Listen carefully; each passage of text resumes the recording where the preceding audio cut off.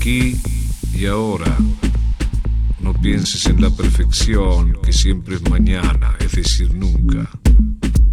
No te distraigas del jardín, del ahora mismo. Y mañana, es decir, uno de los ahora mismos que vendrán, tendrá flores, entonces será fácilmente bello y generoso, como las flores. Olvida la periferia y entra a tu templo, es decir, a ti mismo. Entonces sabrás quién eres, entonces sabrás qué quieres y para qué. El amor no es una relación, es una expansión, porque cada uno debe hacerse cargo de sí mismo. Podemos hacer cosas con los demás, pero no hacernos cargo de los demás, ni debilitarnos permitiendo que los demás se ocupen de uno. Tu vida está en tus manos. Tú decides ser feliz o infeliz. Decisión que seguramente influenciará a los demás. Si vas de tus raíces, que es tu biología, a tu vuelo, que es tu conciencia, siempre darás amor porque ya hiciste de ti un hombre libre y feliz. Pero ¿qué podrías dar si no te diste nada? Y que no haya flores en tu jardín confirma que todavía no llegaste a la primavera. No escapes de la soledad porque por ella te conocerás. Es más, te guste o no, después de cada experiencia volverá. Y es el mejor espejo para que sepas quién eres. Algo grande al que no engañarán tus pequeñeces. Y la soledad no es triste. Es profunda porque te lleva al centro de tu ser, al que muy pocos se animan. La soledad, el único estado en el que puedes sentir la totalidad de la libertad. La soledad, cuya consecuencia es el verdadero amor, que no es posesivo. Como la meditación aparece sin esfuerzo. No escapes de tu reino, que es la soledad. No dejes tu mayor tesoro, entonces no dependerás de nadie y podrás beneficiar a cualquiera. Relájate. Es el primer paso para el vuelo, el paso anterior a la iluminación. Y comienza a relajarte desde la superficie porque ahí es donde estás. Después relaja tus reacciones, tus actitudes, cada vez más lento hasta llegar a la quietud. Pero hazlo tranquilo, sin prisa, porque tienes a la eternidad por delante. Lo que no has vivido no te dejará en paz hasta que lo vivas. Es más, cada día será más pesado. Y lo no vivido te hace temer lo que vendrá. Por eso tu presente es un insoportable conflicto. Detente y mira. Toda la existencia baila alrededor tuyo. Y puede bailar porque está relajada, por eso el universo se expande constantemente. Piensa que naciste para vivir, algo que nadie puede hacer por ti. Entonces, ¿cómo puedes perder este tiempo precioso abandonándote, complicándote con los demás? Y si tomas conciencia de esto, comenzarás a relajarte solo. Hasta caminarás más lento, entonces verás más y te escucharán todas las partes de tu cuerpo al que ya no volverás a reprimir, es decir, a empobrecer y enfermar.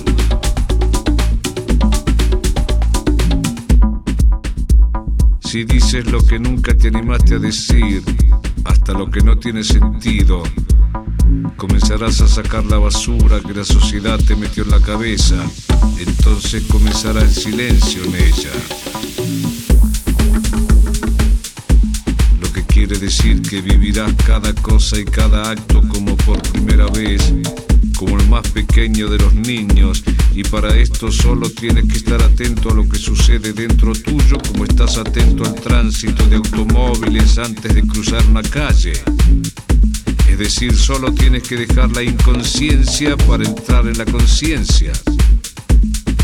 Ningún esfuerzo, solo relajarse para llegar a la iluminación, que es una silenciosa y constante lluvia de flores. Y la iluminación llega sola, como el amor. Pero para eso debes estar siempre atento, es decir, libre de todo lo que no seas tú mismo, consciente de lo que te sucede, sin buscar porque la búsqueda te pone tenso, atento a una sola cosa, lo que trae ansiedad, que aleja la iluminación. Debes estar tan relajado que los demás piensen que no estás. Y en ese silencio te darás cuenta que tu alma siempre está iluminada. Entonces tu vida será una maravillosa canción, como la mía.